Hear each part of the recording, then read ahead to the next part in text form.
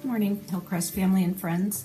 I'm Heather Morrison, and today is day 13 of our 30 days of Thanksgiving. And today's devotional is titled My Healing Journey. And today let's begin by reading God's Word from the book of Joel, and I will be reading from the ESV version. It's chapter 2, verse 25 and 26. I will restore to you the years that the swarming locust has eaten, the hopper, the destroyer, and the cutter, my great army, which I sent among you. You shall eat in plenty and be satisfied, and praise the name of the Lord your God, who has dealt wondrously with you, and my people shall never again be put to shame. So let's continue with the reflection for today.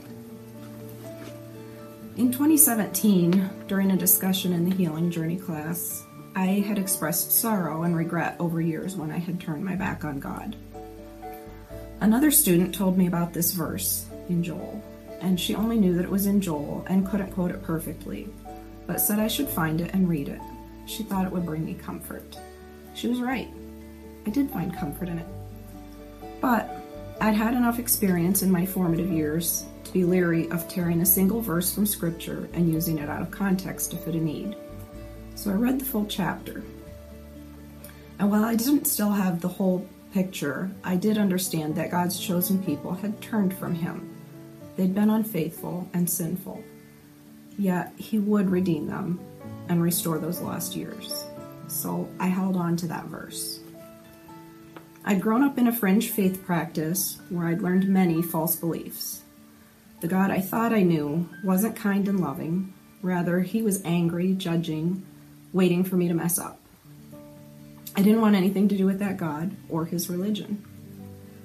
And even years later, when I was introduced to the loving and gentle incarnation of God in Jesus, and I had accepted Him, I really didn't trust Him. I didn't understand how His sacrifice worked. And if He was such good friends with God the Father, then how in the world could He love me? Still a sinner, still messing up every day. The healing journey broke down the false beliefs that I held about God's character and about my relationship with Him. And I learned about His patience and His faithful, loyal love for me. I learned truth and that He had continued to draw me to Him during all those years when I didn't understand. It was late 2020 when I started attending Hillcrest, and I joined the next group reading through the Bible chronologically. I finally saw the full story of God's chosen people, how they'd been so predictably unfaithful generation after generation. Yet God was predictably faithful, always. I saw His plan for redemption from the first chapters of Scripture, the way He foretold the coming of a Savior again and again.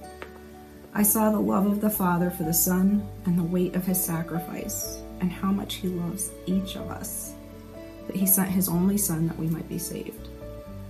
I saw how Jesus made it possible for me to be one of God's chosen people, and that like those Israelites of the Old Testament who were predictably unfaithful, He loves me faithfully too. I've got a sketch of a locust in a Bible at home to remind me that those lost years of my own aren't really lost. He's redeeming and restoring them even now. And I find that I'm grateful for those years because they so starkly contrast the beauty of His love that I finally see. So today, let's continue to rejoice and in prayer and thanksgiving. Heavenly Father, we praise You. We give You all of the honor, all of the glory. Lord God, we are so thankful for Your faithful, loyal love, and thankful that we are part of Your chosen people. We thank You for Your promises, that You restore what's been lost, even what's lost because of our own sin. Lord, I thank You for those who have walked longer than we, each of us, and who come along beside us, for those who offer encouragement, who drop a scripture into a much-needed outstretched hand. And Father God, I thank You so much for the teaching that we receive each week here at this church that comes directly from Your Word, that's truth. And I thank you that we're encouraged to open our Bibles, to read and to know truth. I thank you for your word. I thank you that it's living and active and working in me and working in each one of us. Father God, I thank you for the many, many blessings you rain down on us. And I thank you that I'm finally able to be thankful for those years that were seemingly lost. But I'm thankful that you redeemed them. And I thank you for the reminders that you will redeem each of us. I pray this in the name of Jesus. Amen.